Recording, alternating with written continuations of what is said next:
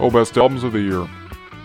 Well, my son Seth, he had one of those iPods, right? And we were driving and to Christmas. We were driving to my parents' house, because we spend Christmas Day there. And I said, "You got any Eagles on that iPod? You got any Hell Freezes Over, anything like that?" And of course, my son didn't have it. That's just the way it goes. But, if the Eagles are making something, that'd probably be my choice for the best albums of the year. Anyway, this is my son's show. Hear me now, brother. This is episode 6. So enjoy whatever it is they do. I don't listen to it. I gotta keep myself kind of clear of that. I don't want to get any misconceptions about my boys.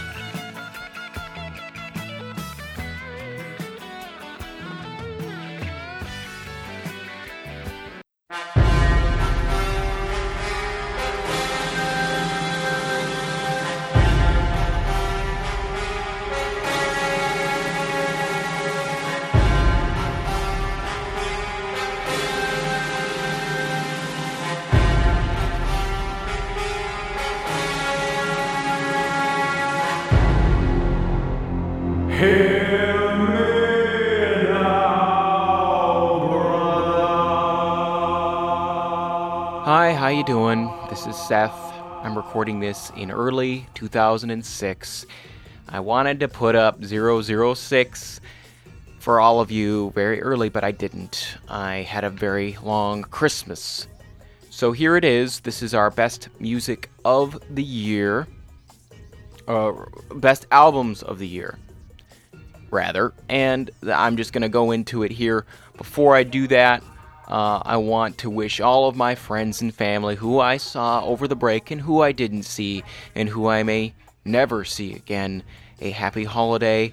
I'm very much thinking about all of you and hoping the best for all of you. And that's from Seth. That's from the bottom of his little heart. And I whoever's out there, you know who you are, all of you. You're all friends to me in this new year. So, that aside, I'm gonna briefly go into a Hear Me Now, brother, for me. So, Nate, if you're listening right now, we can talk about this on the next podcast briefly, because don't want to go too long. And just something that happened before I went home. It happened in Beverly Hills, and it was a murder. It was a horrible, horrible murder. This man came up to two painters, journeyman painters, in Beverly Hills, as I mentioned, and they were just painting a Wells Fargo, very close to my house, incidentally. And they were just doing their thing. It was 6 a.m. Black Cadillac comes right up. Guy comes out. He's got a kitchen knife. Sees another person in his midst, walks right up to him and goes, "Hey, I think I'll just stick this in you now." And he starts sticking it into him repeatedly, stabbing this man. And the man, this German immigrant who came to this great country to find work and live out the American dream and finally, ended up in Burbank. He was being stabbed. Meanwhile, his buddy, up on the ladder, up near the scaffolding, doing their job, painting their Wells Fargo, comes down and says, Yo, what are you doing? You're totally hurting my guy, my friend, my buddy, anybody would do this, Comes down. He gets stabbed in the chest by this killer in Beverly Hills. Now, I'm not making light of this, all right? The guy died. The guy was stabbed in the chest and he died. He died a hero, trying to help his buddy out, because his buddy did make it. He was actually treated and released after being stabbed multiple times. So, I don't know what happened there, but he's fine. So that's, I guess, the silver lining of this bittersweet story. He was a hero. But it started to make me think about murder in general, and Los Angeles, and how basically you can't even be safe in Beverly Hills. The city will find a way to come up and bite you. And that's just part of just living here. I mean, I consider my neighborhood to be a very good neighborhood. I live in the Miracle Mile area. I walk to my car a couple of blocks, usually at night, very, very late at night usually. not to give you any ideas. And I hardly think about maybe some errant guy coming up in a Cadillac with a knife and just stabbing me because I'm there. And that got me thinking about murder. The most unironic thing you could do to a person. There's nothing really remotely funny that you can draw from murder. And that's what makes me think maybe murder is just going to just disappear after a while with each successive generation, because it's just something so across the line that it's dumb, it's stupid, it's funny. It's like, I had this conversation with my friend the other day, and we were talking about the murder that happened in Beverly Hills that I just mentioned, and I said, you know what, will there ever be a day where I'm walking down the street and I'm near my house and I see some guy, just trailing me here, and he comes up to me and he actually produces a gun or a knife or some other implement of death, of killing, and I'm just like, are you serious? Like, what if I just could do that in this world? Like, are you seriously trying to mug me? In a way, it would be almost like some sort of inverted romantic overture that you do with a girl, where the girl just has nothing of it, and you'd be like, what, you tried to kill, like, were you trying to, kill me? Were you trying to maybe, I don't understand. I guess I don't feel for you in that way. You know what I'm saying? Instead of, making a pass at the girl and trying to kiss her, the guy is actually instead pulling a gun out and saying, I am evil or insane, it's mix and match, and I'm going to just use this thing to take you to another world and see what happens when your body falls. It's just say that as a kind of a replacement for, I just want to see if you kiss me back, And then what would I say? Would I yell out like you're supposed to do if you're in an area where there's like a residential neighborhood? Barring the idea that maybe a Kitty Genovese thing would happen and people would hear you and not do anything, you assume people will do it and will hear you. And what would you say? Would you say in the future, this is just some future scenario, would you say, dude, somebody's totally trying to kill me. Can you believe this fucker? He's trying to shoot me here. What are you fucking doing here, man? Are you serious? I'm of two minds about it. It'd be pretty awesome if you could actually say that to a guy, and the guy would maybe even go like, God, yeah, this is pretty ridiculous. I guess I took it a little too seriously here. I just need some money to get, a bus fare or some booze, to be honest with you. I need some money. Can you give it to me? And I would be like, sure, man, but you don't have to like put a gun in my face and accidentally maybe shoot it, It's like, yeah, you're right, you're right, you're right. I'm sorry that I did that. I don't even know why I have a gun. I can't. Can you just help me out, man? And it would be like, sure, man. Here's $50. You need that. That's a future scenario that sounds fun, but at the same time, I almost want to live in a barbarian age still.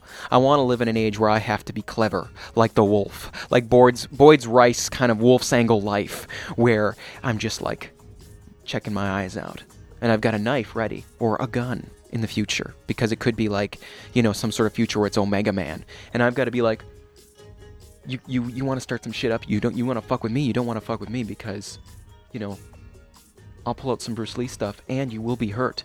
You will not want to ever mug a person again after you come up to me. I just want to be like that. I'll never be like that. I'm obviously, brittle. I'm like paper. I fold.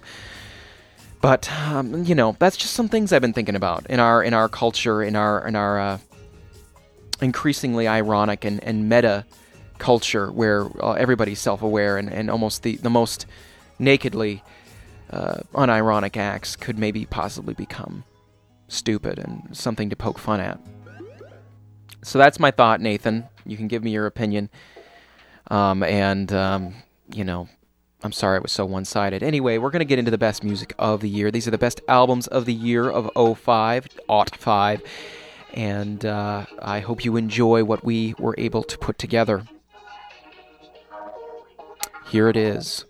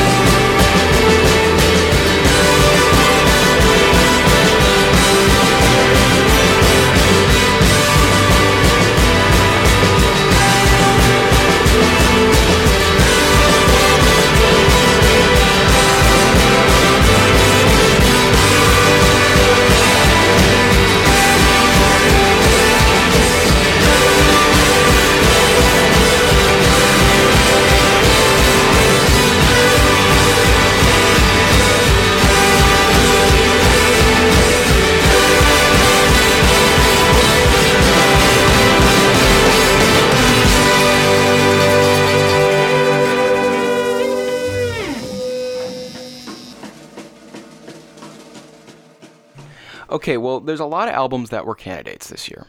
And I'm not going to go over all the candidates, but I can predict you with total accuracy.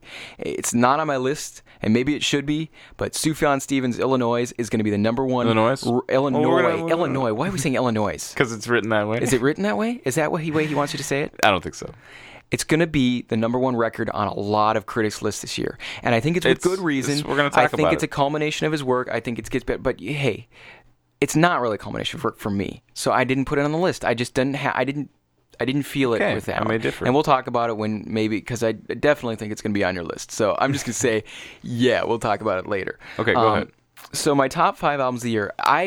Number 5, I had a hard time choosing this one. Anyways, it's Block Party, Silent Alarm, number 5. Silent Alarm. We actually had a throwaway conversation there where you were like, you're not gonna put Block Party on there or something. It's like I was saying if we have a top 10, you're gonna have Block Party on anything past 5. Like it was it was derisive, Nate. It was like we're gonna throw start Block talking Party about on there just to fill out your list. And it's like But no, we both like Block Party separately, and then we came together and liked it. It's a good band. It's worth talking about. So talk a little bit about Silent Alarm as the album. As I was saying with the Rosebuds conversation, I was listening to a lot of music last weekend, and I listened to Block Parties. I revisited Silent Alarm all the way through, and I compared it to all the albums I've been listening to all in the last few weeks to just get my list ready here. And Silent Alarm really stands out as I have it in my notes. A really my whole notes that I collected. Their music isn't exactly accessible, but it really is. I mean, the music, the songs are there, the hooks are there, but its dynamics are so weird and shifty and but crazy. But no, they're bold. You know what I mean? When they sing, they have lyrics. They have like choruses that are they're so positive, but they're so positive. And if another band did them, I just wouldn't buy them. Mm-hmm. But somehow when they declare these, just like Positive Tension has. That's a perfect example. It's Positive Tension. I mean, like that song, they kind of go beyond Thunderdome. You know, they drive it into other gear, but the music backs what they're singing. Yeah. They never come off as goofy.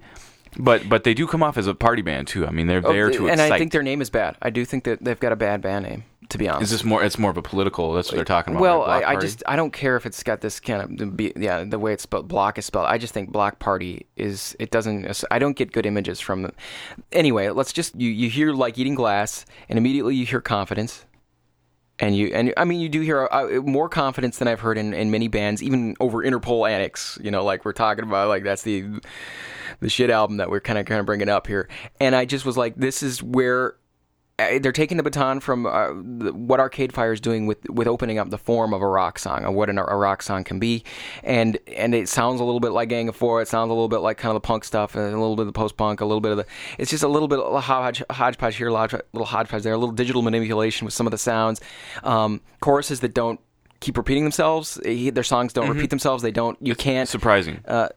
You can't really predict where the song's going to go. The element is becoming more and more important with some of the new music. Yeah. Because the stuff, they change. I mean, the song is not becoming just a song structure that it always is. Song, chorus, verse, chorus, all that kind of basic stuff. And they're really fucking tight. They're really fucking tight. I just think that they're a fun band. So I put that as my kind of almost a guilty pleasure. It is a guilty pleasure. And I don't know why. I don't think they're dumb.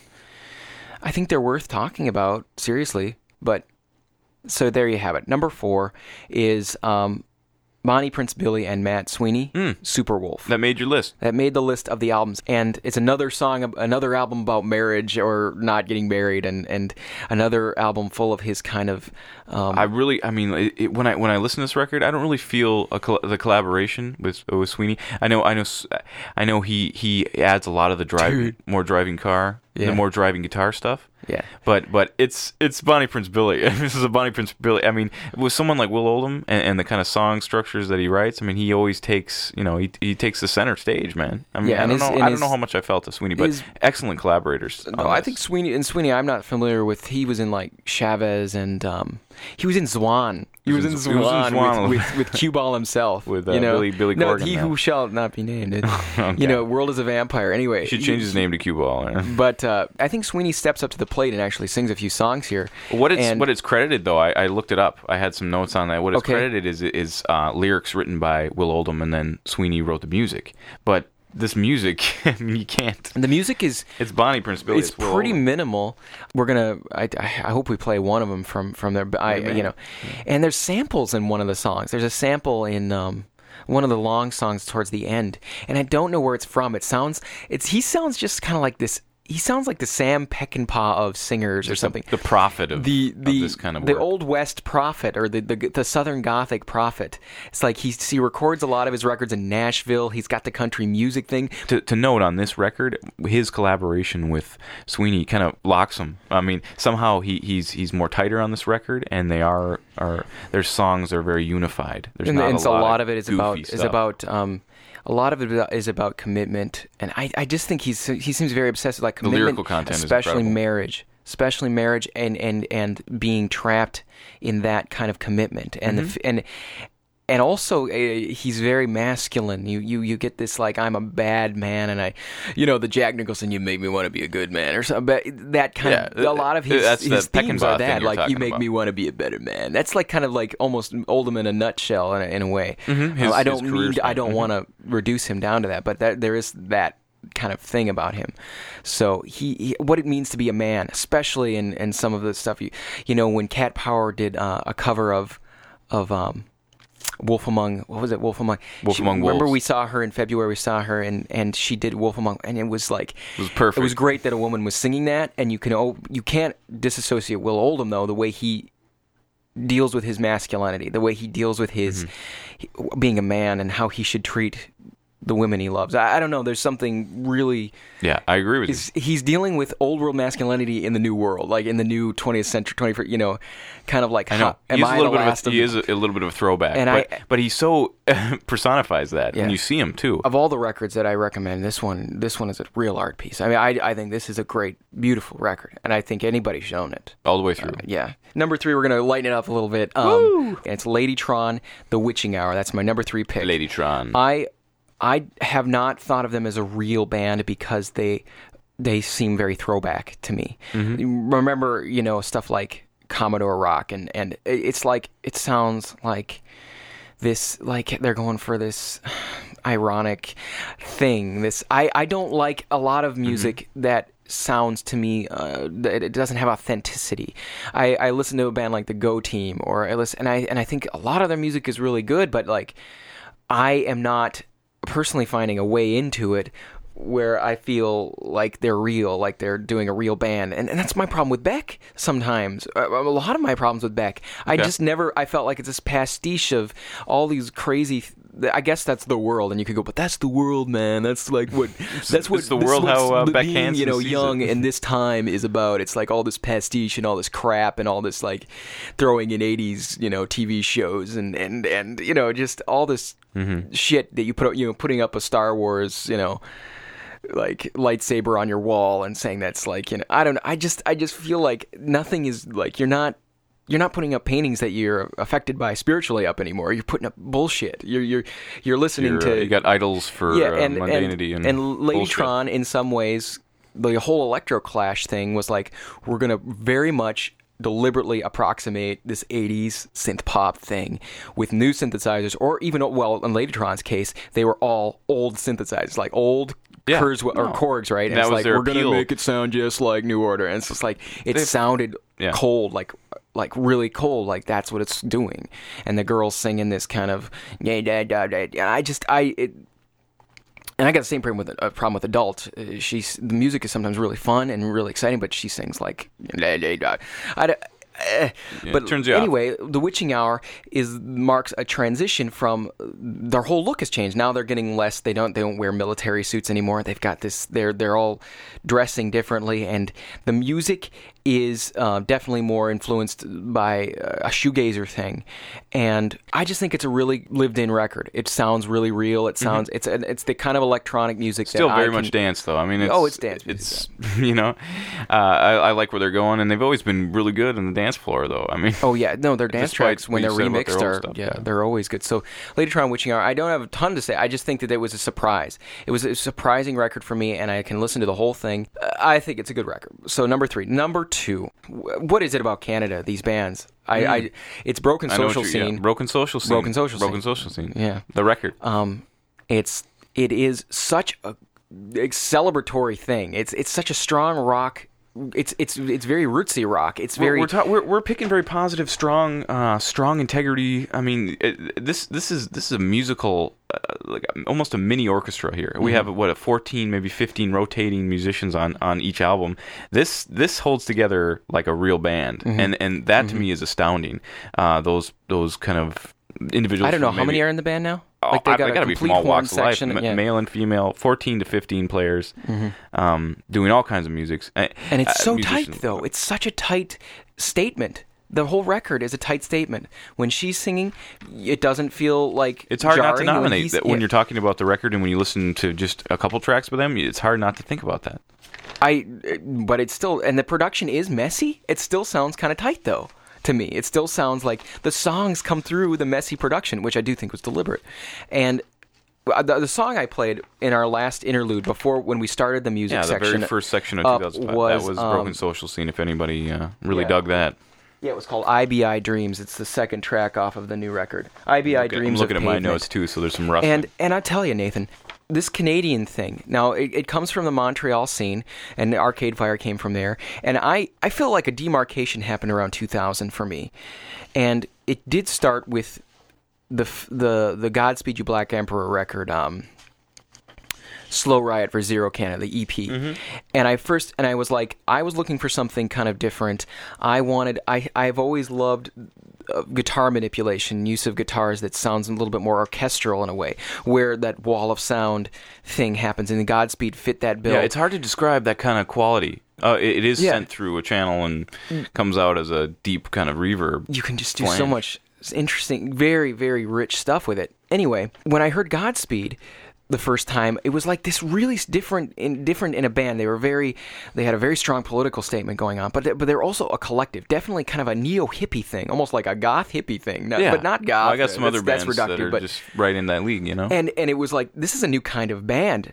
Put aside the music, which is totally different. It's like chamber rock, no like 20-minute songs, 30-minute songs, right? Forget about that. The band was a different kind of band. It was a collective. It was like you could imagine they lived in a warehouse, that they bought this warehouse, they all live there, they all screw each other, like these weird, you know what I'm saying? And the same thing is going on with Broken Social Scene. The same thing, it's not really happening with Arcade Fire, but they have a big band. I mean, the sound, it does sound a little like untidy, but the production value is still kind of that indie, really cool stuff. But the thing is, there's no production boundaries. There's no cap to them. They're all over the place. This is a very experimental record. And a lot of it seems somewhat spiritual, a little bit more, and more celebratory of life, a little more hopeful. In Godspeed, you can say they're really fucking dark, but a lot of the time they are putting out their music void of any kind of accent on that. I mean, they're positive for positive sake. I mean, it's almost like this neo-hippie thing you're talking about. I mean, like they're very positive messages. When you see them, I mean, these have got to be a band. This has got to be a band where you just want to go up on stage and just be like, let's share. Life is great, right? Ceremony, music. The power of music to really transcend all of your real problems with the world. And I think bands coming out of this Canadian thing are really the ones to watch. That album is so worth buying. It was all the way through. It's just so fun. And then finally, okay, we're going to go to my number 1. I can't, unfortunately, play a track from this, but it has everything I like in rock music. It's a M83 or M83, but I believe it's M83. Before the Dawn Heals Us is, for me, the number 1 record. Number 1 record of the year. This will be someone you're listening now, and you'll probably listen to. No, there were two. They had an album where there was 2-piece 2 years ago, I think, and I liked a lot of the music from it, but I didn't it wasn't totally like everything I wanted. And then this one came out, and I heard Don't Save Us from the Flames. It was like this really driving. It had a theremin on it, and it was like Theremin fast music, beat, cool. and the guitars were exactly like what I enjoy, and kind of cryptic lyrics. This kind of French guy singing over it, but definitely So really a pomposity about it. There's definitely They're getting a lot of attention. they're getting a lot of attention. I think people that I've played this record for have really liked it. They range from kind of grandiose, kind of like, like let's look up at the stars and kind of stuff, which Rock opera. and then it's definitely rock opera, very, very, very dramatic, Which I like. and then fast kind of kick-ass little hard songs that you can kind of play and just be like, oh, this is really fun stuff. And then these kind of interludes, like a song called Asterisk, which I think is one of the best rock songs I've heard in a long, like best just No, yeah, I like these guys for electronic rock too. rock They songs, really go at it. where it's just these guitars kind of just whining, you know what I'm saying? And then this great kind of electronic quality. It's got everything I like, basically. Yeah, It's got it does. samples, electronic, kind of a drum machine quality to the drums, really strong melodies, I think. Guitars that are on there just really used for an affecting, that's the big word I'm saying, but an affecting quality. Just it's used as a spiritual vehicle. I think guitars are, I hate to use the word, it's like, I mean, but I it's think maybe used just as a- string instruments, like the harp. These are things that are directly connected. That kind of flow with the strings. I mean, violin has an interesting quality that you just spoke strings about. and what we were saying Strings with those has that Canadian lofting bands. kind of, Yeah. What we were saying with those Canadian bands, bring they're you to the really, heavens. They're really excited by strings and conventional orchestral stuff, like the Arcade Fireside Project Bell Orchestra I was listening to. It's by the redheaded guy that kind of looks like you know who I'm talking about. I'm familiar. That's his band, and it's definitely got a Godspeed thing. It's definitely within the genre or whatever that scene is, and it seems like there's more accepting. All these bands seem to be more accepting of, basically they're hearing Loveless and they're going like, well, what can we do to change Loveless? What Loveless did by with My Good- Bloody yeah. Valentine. Yeah. Yeah. What can we do to kind of update that? And because, God knows Kevin Shields ain't going to get up and make another update or Yeah, follow. come on, man. What's going on He's over doing here? tons of remixes, which is crazy. But yeah, he's, it's easy work. It's easy money. So Before the Dawn Heals says pound for pound, 14 tracks of Seth Anderson love. And oh, God, man.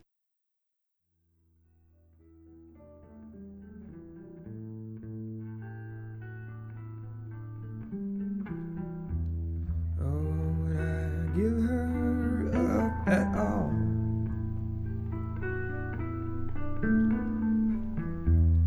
Because I know it could not be better.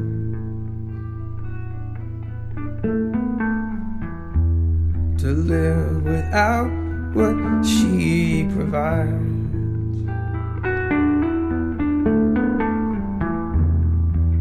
When we're alone and I undress her,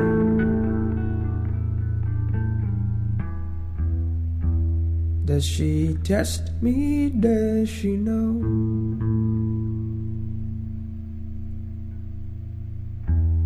that I would never turn and go?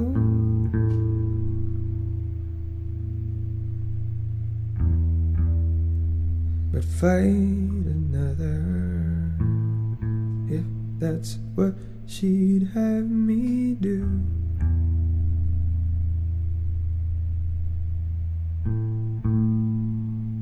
Charlie,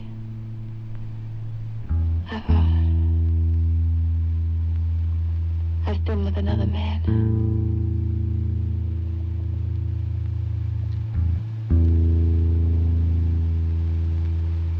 Aren't you gonna say anything? Just gonna sit there? Oh, Charlie, I didn't know when you were coming back or if you ever would. I tell you, the men around here don't respect anything. I told you all the guys that called me up. And then Cliff.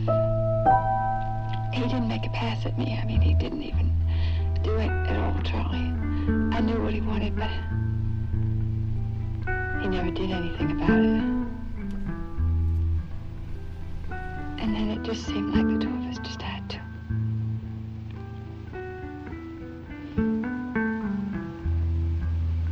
I don't think I'm up for any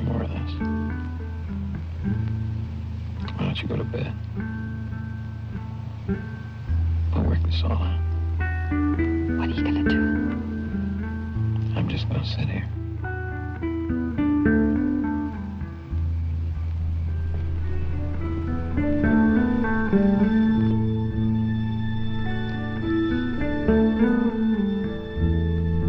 Is that what she's waiting on?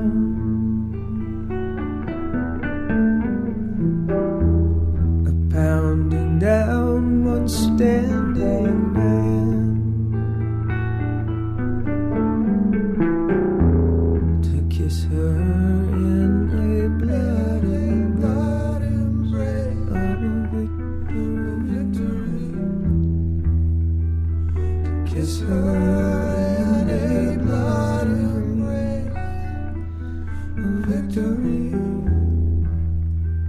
To kiss her in a bloody embrace of victory. To kiss her in a bloody embrace of victory. Nate's top 5 albums. Top 5 album 2005. We should have some kind of sound, some kind of crackle, maybe a firework.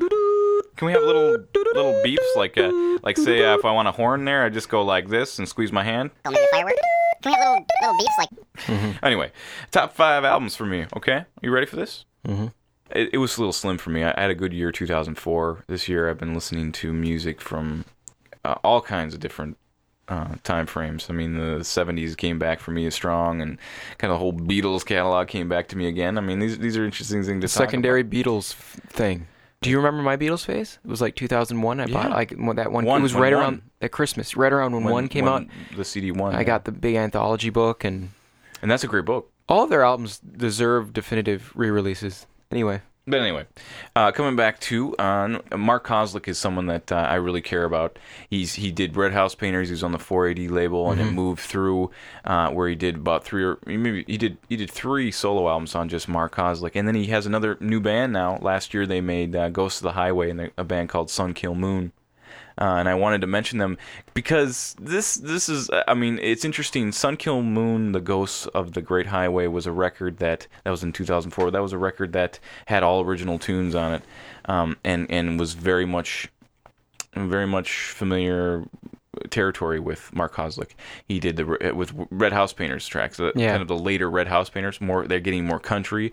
After he left 4AD, he did Songs of the Blue Guitar, and that had kind of all these weird covers and tribute songs that Mark Kozlik has always been very partial to. And what he does is he takes a catalog of a band, and this is the album Tiny Cities, the second Sun Kill Moon record, where he takes the opportunity to do an homage or a tribute to Modest Mouse. Band. I wouldn't have thought of him as a fan. Which of sounds kind Modest of like, I mean, when I first heard it, I was like, man, it's either kind of stupid or it's how can you find kind of an extraction from that material? But he had done something interesting. He'd done in What's Next to the Moon, a Mark Kozlik record. He extracted all these beautiful kind of folk alt country songs from AC/DC. The whole thing was AC/DC covers, and the way he kind of extracted the lyrics and put them into his own world. He really does rewrite a song. Yeah. I mean, he makes it original. The whole song, it's just like Cat Power, where she writes the whole song, and then you oh man, I recognize those lyrics. That's there's like something. There's not that many artists that can do that successfully without it coming off as just a cover. These aren't just covers of Modest Mouse songs. These are reinterpretations. These are entire reworking of melody. I mean, I don't even know how he gets to do this, but I mean, this is a true tribute to their music. And it outlines certain words and certain phrases, especially with AC/DC, where it's like, wow, I don't think Bon Scott meant that when he said that. You know, exactly. They're kind or of, maybe he did. And with AC/DC, there was all those kind of sly, kind of dog remarks. All the sex stuff, yeah. But it came off real kind of beautiful, real kind of sly, and kind of an interesting, Fun, yeah. interesting charisma. Tiny Cities is just a great. that's a great title for this thing, because it's like traveling through cities. I mean, these songs are about traveling and about kind of hope and losing childhood and coming back to it, and or just kind of the kind of rocky false starts of childhood, and how that makes you the man you are. I mean, that's a very linear message all throughout these tracks that he found, and these are when I heard them, these are Modest Mouse covers of songs that I really I responded to. Tiny Cities is a track by them, and Never Ending Math Equation. These are songs that if people heard them, they're very different in tone. I mean, his lyrical content, the way Isaac Brock sings of Modest Mouse, is very choppy, very you don't have to be very discernible. But then you think of Mark Kozelek, he's very clear. He has a very interesting kind of would you describe him more like a Neil Young? I mean, well, Kozelek has a way. I do think his head has a way of getting into his, like, the way his skull is built. Like, I don't want to say nasal. You want to talk about his deep kind of register. He's got a particular, Kozelek when you hear him. I think it's a strong voice. I think it's definitely a voice full. That's perfect for his worldview. Like, it sounds kind of feminine in a way. It doesn't sound like a mass. It doesn't come off as like that the normal kind of singer songwriter. He has a very strong sensitivity and a strong the sensitivity is a sensitivity. Yes. It's a beautiful record. So moving on, shifting gears completely. What is this, number 3 or 4? This is number 4. Okay, number 4. This is the Animal Collective. They have a new record out, 2005. Feels. Animal Collective, I love Sung Tongs, and I love some of the I've listened to almost all the material outside of Animal Collective. They have one previous Did you record. get Panda Bear's solo record? I've listened to most of the tracks. Didn't really hit me as much as the way Sung Tongs, songs like Leaf House and these things that are driving and kind of demands your attention. Yeah, they're not like immediately like you don't just go, hey, you heard Animal Collective, you're going to love this song. I mean, it's definitely... But you kind of get them on saying, like, have you heard Animal Collective? They're crazy, man. Yeah. These guys, they have that kind of freak folk sound that there's a scene kind of building where these guys just bring out all their drums into a recording studio and they're just fucking going crazy. But it's so infectious. It's so surprising. I mean, it's unbelievable. I mean, their sound is so kind of unnerving. I mean, it's otherworldly. And the song Grass. Grass is the one. There's a moment where he kind of does this kind of shriek that is, it shouldn't work in the song. Like, the song is it's the most conventional song on the record immediately, I think. Yeah. Like, it's still definitely kind of like squirrely. It's definitely squirrely, like Animal Collective is. But he kind of he does this kind of bark like this. But I think people that are expecting some of the Sung Tongs material, kind of that oasis of oblique kind of experimentation, will find Grass more like a rock album. And that's exactly what I'm saying. The first half of this album is really, it really explores kind of that rock, hard edge, strong on percussion. Really gets you up and dancing kind of stuff. And then the second half is more of this kind of abstract, softer work. I don't know if you've heard the whole album just sitting through once. Yeah, there's 9 tracks on the album, and I didn't put it on my thing because I like the first 2, and I like the last 2 on this record. Mm-hmm. So for me, but those and are from Tongs two worlds. Does beat those it. two. Well, it's their best. Those 2 tracks. Yeah, it's the alpha and omega of them. I think they're great. I think they are a very important band. I think they are a part of the whole thing that we've been talking about. Way music is kind of going. This is an emotional record. Someone was telling me, like, what could you describe them as? And just Grass, before I lead into Grass as just my little sample, I was saying, when I listened to it, because there's really cool, like, bird samples, there's all kinds of weird shit going on in there. I said, like, this is like if all the living things inside Noah's Ark started singing. Well, actually, I should stop. Took a drop of acid, all of them fucking went crazy, and then started singing. This is what you'd get. So here's Grass.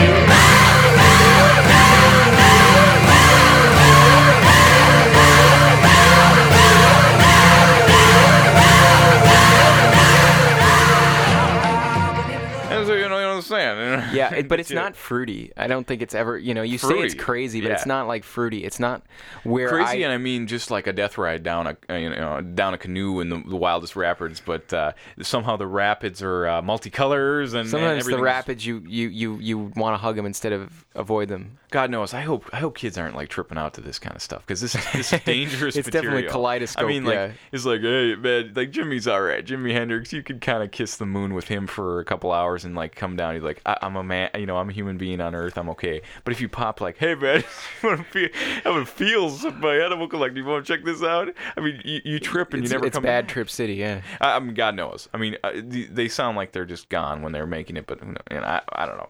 What's next? So number 3, it's the big guy. It's the one that's going to be on the list this year. It's Sufjan Stevens, Illinois. Is it Illinois or Come On Feel the Illinois? Come On Feel the Illinois. Most of the list has been just Illinois, so that's why we're going to address it. I mean, what can we really talk about Sufjan Stevens here? So, I mean, like you feel that this record is kind of way too experimental? No, there's no such thing as that. I think, no, to where he's lost sight of some of his. I mean, no, I don't think it's a misstep. I don't think he's ever been. I don't think it's a misstep, and I think it's a step in a new direction. It's in many ways a sort of definitive statement on his style, and I am not surprised one bit that he was able to find a huge audience due to this record. It's on the OC now. It's on everybody's list. Everybody's coming up to me and going, Sufjan Stevens, Illinois. It's just such a strange fit because we forget what kind of brilliance was on the Michigan. I mean, I don't forget ever. It's one of the best. That is the best album of 03 for me. He does step out there. His lyric writing is his kind of song titling is it borderline shit.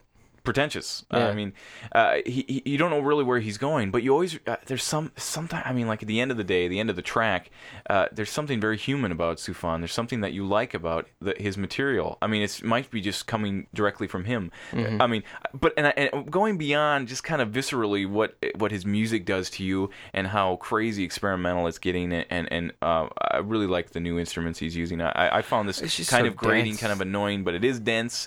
It still has that lo-fi quality that I like. Yeah. It's not just opera. It's not just going into the stratosphere and losing us all. It's still got that lo-fi charm. But get beyond all the sound, the visceral impact of his kind of music. I like who he's talking about this is an interesting album about Illinois. He talks about Frank Lloyd Wright. He talks about Abe Lincoln, all connecting to the state. John Wayne Gacy, which is one of the standout tracks that I really love. But those are interesting characters to pick upon in Illinois and the history, and maybe this idea of making all 50 states is just... It's almost like a history lesson. Like he's taking all the things that were kind of muses for him about that state, and he's kind of putting them in a blender. And that's why I think it's interesting that people are responding to his work. Yeah, and he did that in Michigan, but Michigan felt more personal because he'd lived in that state, and that's what I'm thinking. It informed his childhood, and it was about him kind of coming to terms with his childhood. Illinois, I think he's lived there, maybe for I don't know if he has. He's driven through it. God knows. That's the thing about the States Project. It's like, he's not lived in all these states, maybe not even been in them. How is he going to talk about them like he talked about Michigan? I don't know why as an artist you would try to limit yourself to that, because it's just gonna bottom out. Because there's some cities, there's some states nobody's seen everything, and if everybody, if there's a person on this earth who's seen everything, they've just driven through some, like and you Nebraska. You really can't write a song based solely on other people's view of it. You do need to, or a state. You can't just write a song about a state and not have experienced some kind of element. And that's why I think Michigan is rich, and someplace he had a strong pull towards Illinois, which we find ourselves. We lived there for a time, and I have a good experience with a good memory of Illinois. And he's branching out. He's branching out from the Midwest. God knows what he's going to write about. I'd like to hear his California record. I bet it's something interesting. I bet you his New York record's good, or his Wisconsin his Wisconsin record. Maybe I don't know. Look what we're talking about. Why should he limit himself to that? Something serious might happen in his life, and I don't think he can't avoid. He's not going to hold to it. Because don't forget, in between Michigan and Illinois comes Seven Swans, which is like his Christian record. But he's prolific too. Yeah. To speak about Seven Swans coming in between. Think about how prolific he is, and he does 74-minute, very like long playing records that are dense, that are full to the gills of instrumentation. And honestly, I don't really respond to his songs that are like I'm not really. It's almost like a showman's thing. It's like this big, But I think bombastic, some people would. I mean, like, I don't know. There's a kinetic energy to those songs that I know. I can't hear them without that. What people like about the record, a major part of it is those kind of more bombastic songs. And I think Sufjan Stevens is great at his slow-paced songs, his slow acoustics. John Wayne Gacy comes on, I want that instead. Yeah. So, I mean, I want to play like the first track off this album. It's good. Yes, very good song. And we'll just kind of lead into that and let people hear. This is how we introduce the record, and this is how we'll just introduce it for people. So we'll play a little sample of it.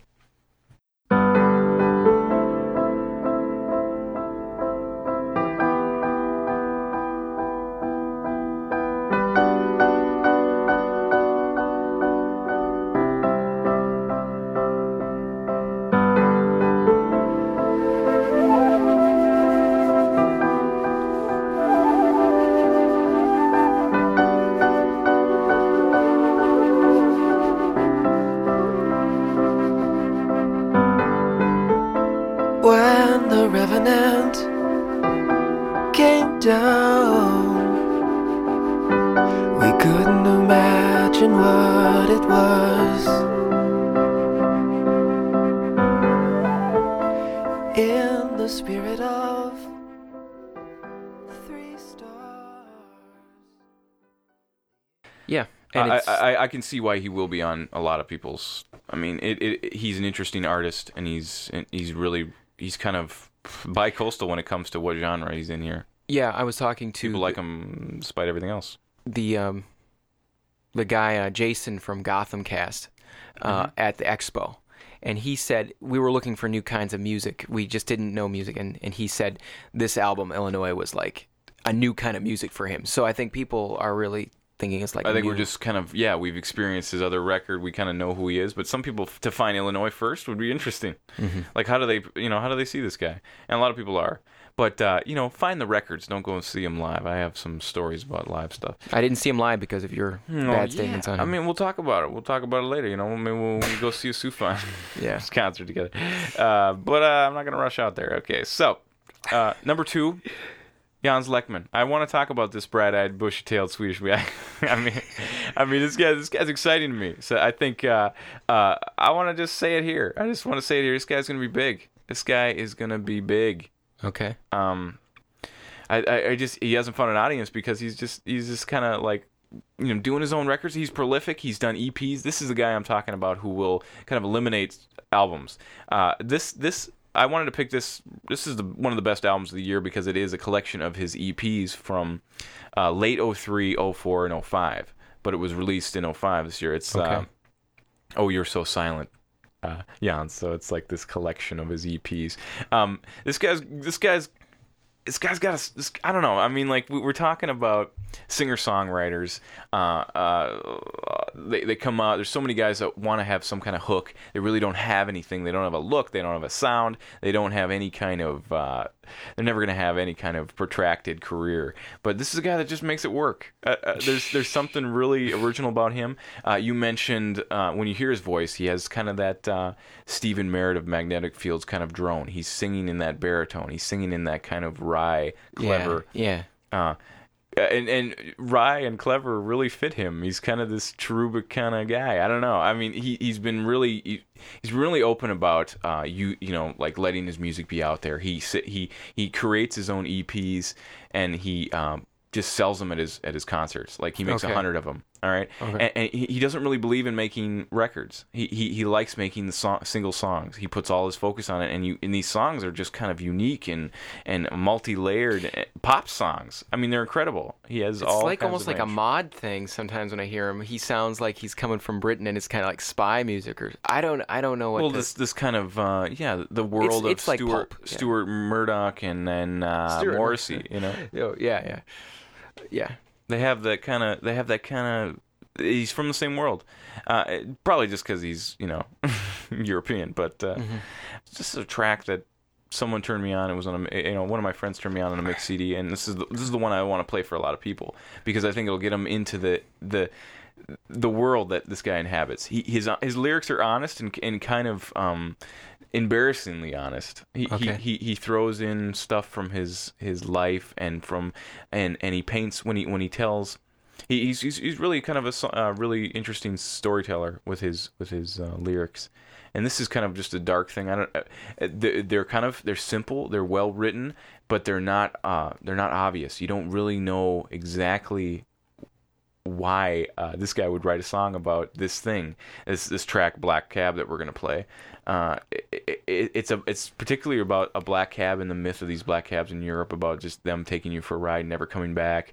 But you start to think about why the songwriter would write a song like this and what kind of mood he's in, and he wears his heart on his sleeve. I mean, and let's just play a little song of him, and people might really dig it. So.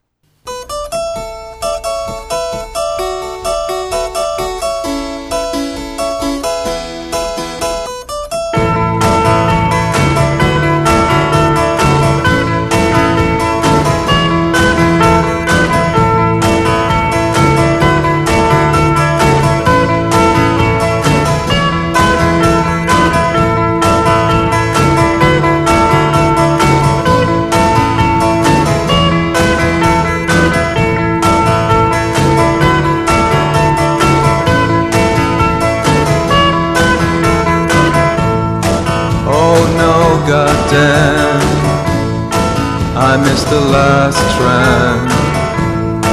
I killed the party again. Goddamn, goddamn. I wanna sleep in my bed. I wanna clean up my hair. Don't wanna look this dead. Don't wanna feel this dread.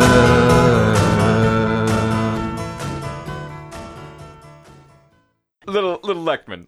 Yeah, I think he's just a breath of fresh air. He's young, man. He's not even 23 yet. He's a young guy. Yeah. So yeah, he's really. I really experienced a lot of his material this year.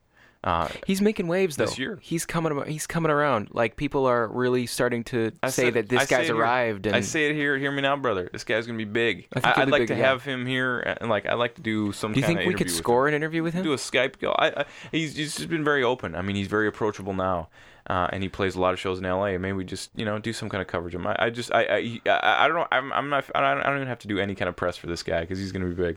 He's gonna be big. So I can't wait to hear what your number one is. Okay. Well, number one.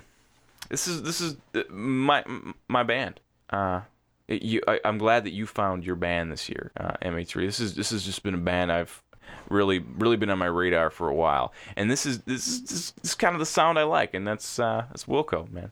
I really want to talk about this year. They had a much anticipated album for me.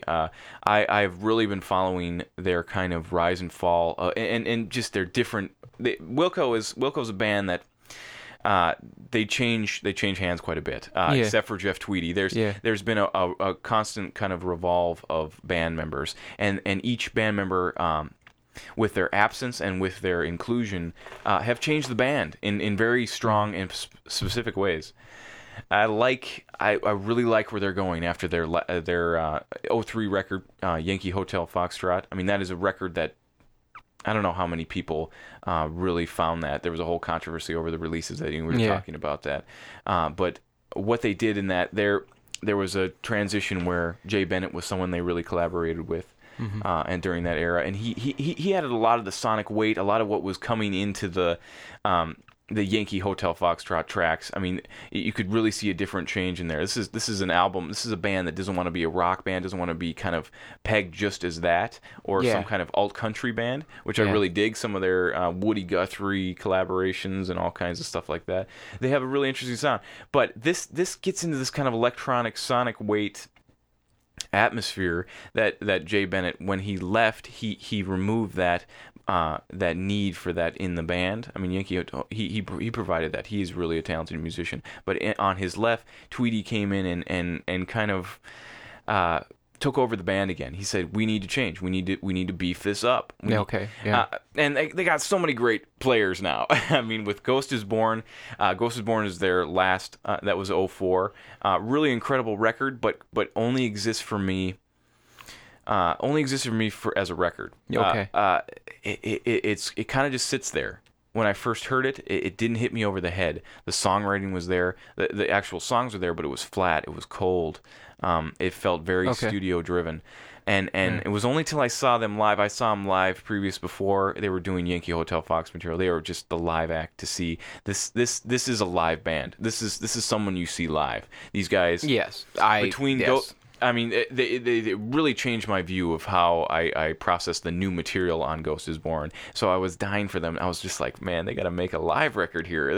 They're at their best lineup. They have Nels Cline. I agree. I mean, they're bringing all these interesting elements to it. I don't know where they're coming from. I mean, this is a band that should maybe just be like Collective Soul, or like they were right in there. They were Soul Asylum, not quite got the legs. There's Golden Smog, the revolving ones that they all kind of played in at that time.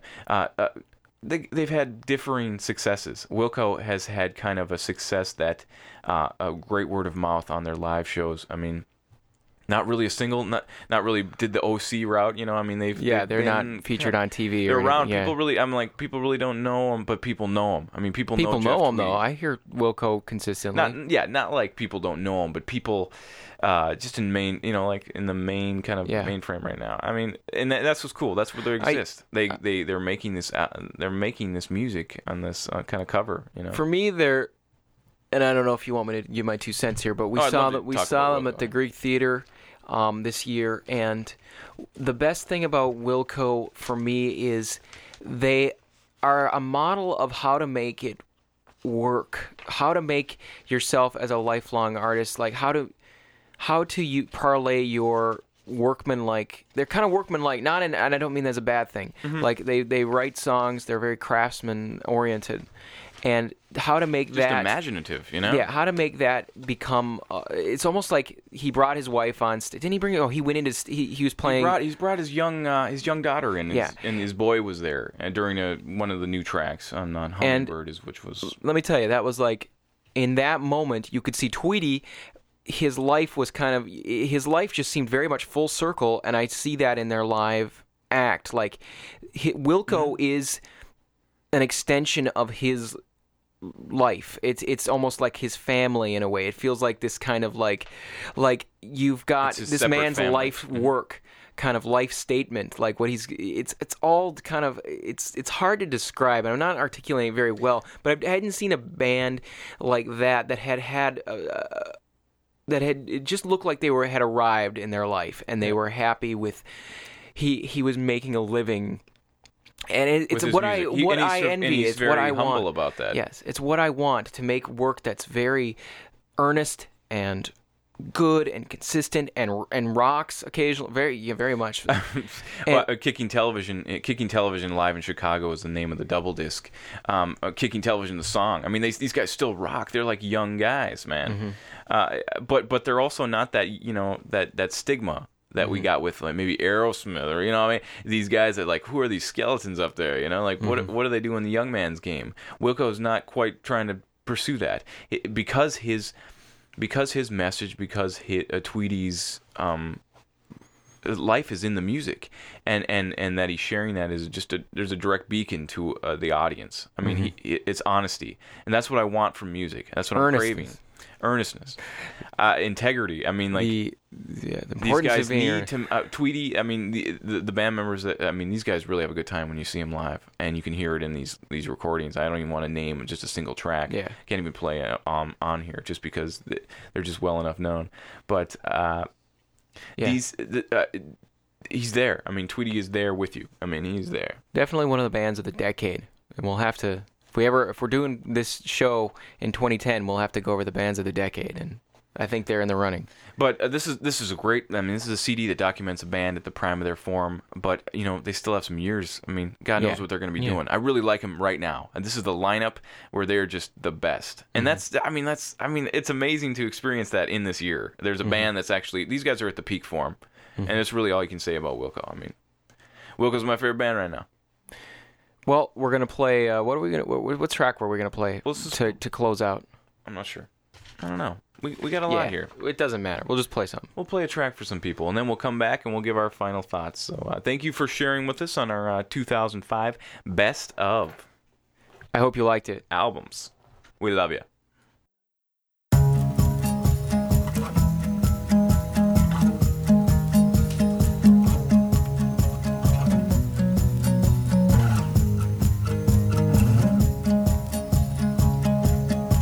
She told me to stay or go away, and I looked in her eyes and left her.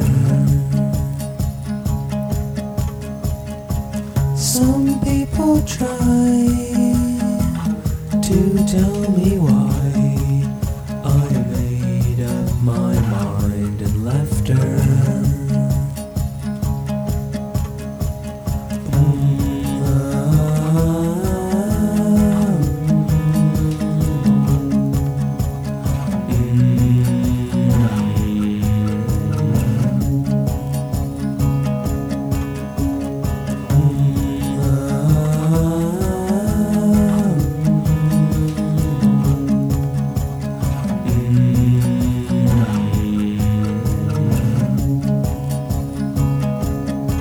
She told me to stay or go away, and I looked in her eyes and left her.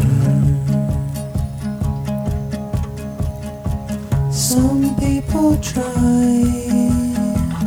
to tell me why I made up my mind and left her.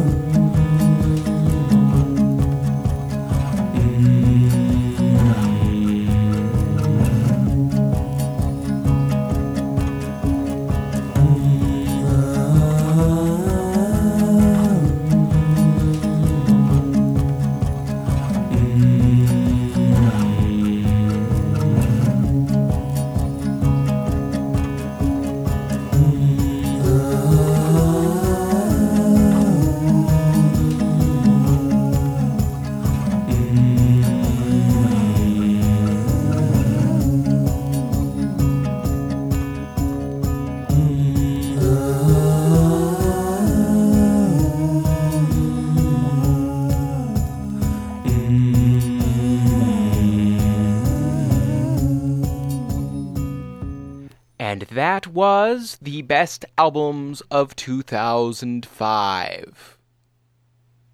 It's very difficult for me to remember it that it's 2006. 2006 seems like such an unmonumental year.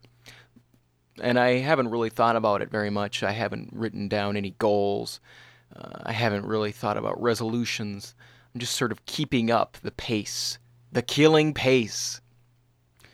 So I want to just really wrap this up. I hope you agreed with some of what we said and you enjoyed some of the music in this series. And I'm sorry about all the wait between episodes because I just can't stand that I can't get these out for you. But, you know, life intervenes and there's a lot going on. Maybe we'll talk about it. Maybe we won't. You know, I can only be so personal on these things. So I'm going to leave, but before that I want to give out some thanks. As always, thank you to Cranky Records. I do believe, yes, we did play Dead Texan, and I just thank you for that, Cranky. You guys are the best, and you're also one of my most favorite record labels, and I'm not just saying that. You know, I approached you for a reason. I'd like to thank all the artists that were featured and permissions that were granted.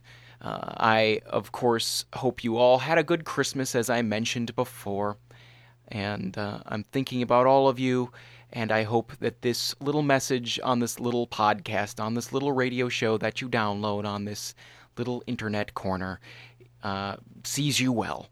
Yeah. We can be reached at the web at hearmenowbrother.blogspot.com, And you can email us at hearmenowbrother@yahoo.com. We are also on MySpace if you want to be digital friends with me and Nate. That's www.myspace.com/hearmenowbrother. I've got one friend who I think is a listener. He happens to be a 16-year-old Republican in Washington. So, if that's any indication of our demographic, I'd say, we're hitting the marks. We really have the coveted 13 to 18-year-old Republican set covered. The next episode is going to be about movies, and we're going to discuss the best movies of 2005. And there's a lot of things going on that I do not want to verbalize right now with all of the work we're doing. The film, this podcast, all of it. There's just so much going on, and it's part of the reason these don't come out so often. So I'm going to let you go. Please, bring up the music. Enjoy the weekend, the week, the day, the afternoon. Enjoy taking a nap, whatever. Good night.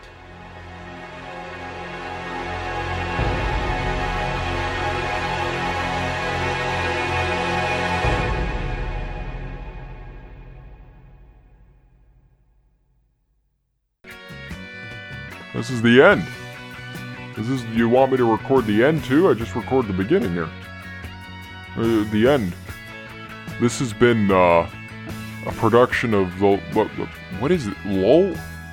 Lol Skull.